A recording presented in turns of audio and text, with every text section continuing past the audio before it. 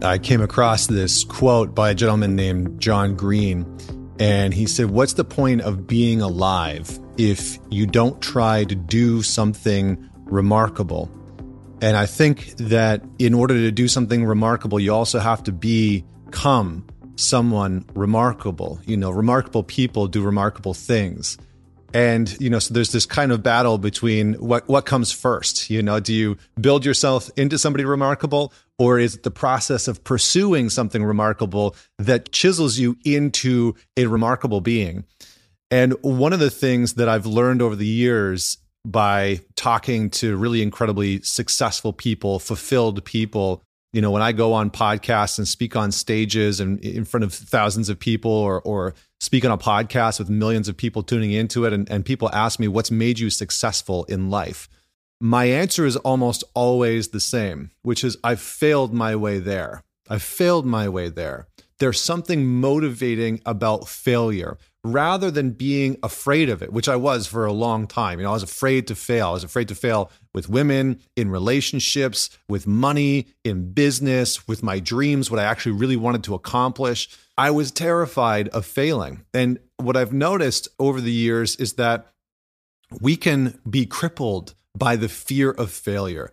We cannot take action because we're afraid of some outcome that we've created in our head, rather than being motivated by the sense that when you fail, you're going to learn. When you fail, it shows you that you are on a path. You're moving in a direction towards something, and that there's something that you ultimately need to learn.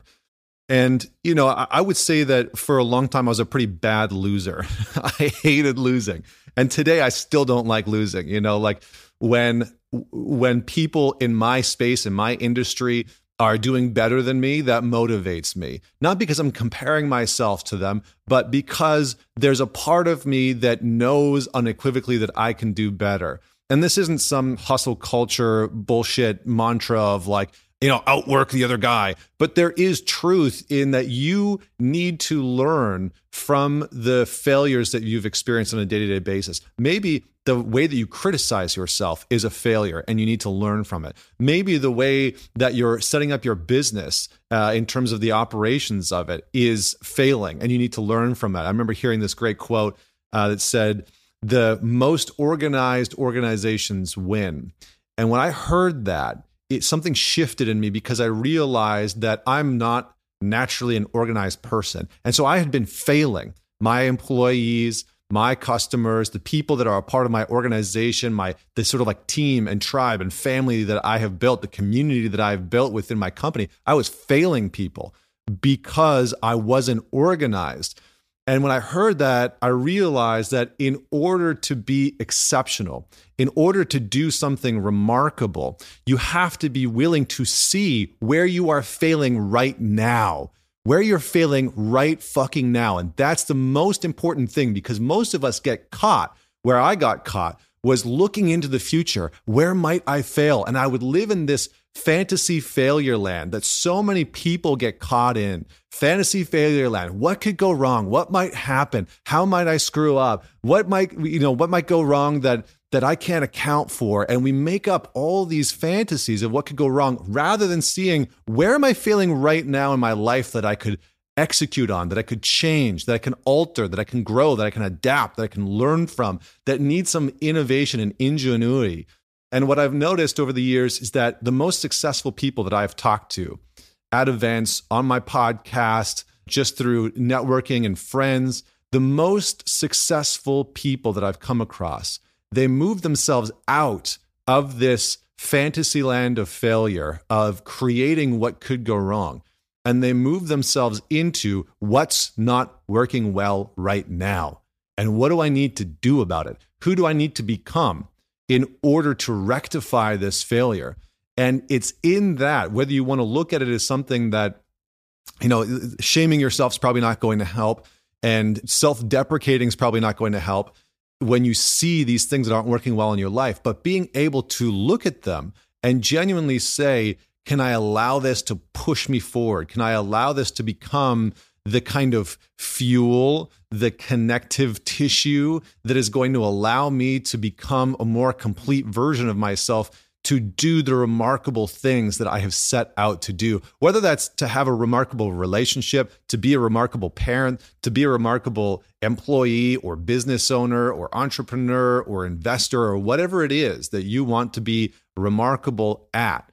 If you want to be remarkable, you have to be willing to stop worrying about the failures that might happen in the future and to start seeing right now what is happening that you could improve, that you could shift, that you could learn from, because we all have failures in our life right now, a failure of communication, failure of organization, a failure of confidence that we can begin to work on, that we can begin to grow and expand in, that will radically change the way that we behave, the way that we interact, the way that we build, the way that we contribute, earn, grow, etc. So look at your life right now and ask yourself the question from a humble place, not from a place of like, oh, I'm going to use this to shame myself. I'm going to use this to shit on myself and self-deprecate and have it be more evidence of what I'm already doing it wrong. Set the intention that you're going to look at what's not working in your life right now as a means of seeing the failures that are occurring right now that you can actually do something about. Because here's the thing about the fantasy of failure. You can't do a damn thing about it. And for most people, they spend so much time, effort, energy, money trying to ensure that failure, that fantasy of a failure is never going to happen. And we waste time, we waste energy, we waste money when what we could be doing is looking at what's not working right now, looking at the failures that are happening right now and being honest and being humble and being compassionate and saying, you know what? This is a hard one to come into contact with. This is a hard one for me to really own and really admit to, but here it is. I can admit to it. I'm going to start working on it. And for me, that big admission was that I was woefully disorganized. I hadn't organized my company. I hadn't organized the people that worked for me. I hadn't organized the community aspect of it. There was no real organizational processes that were in place. There was no structure. It was kind of like freeballing it. And I think a lot of entrepreneurs do this. A lot of creatives do this.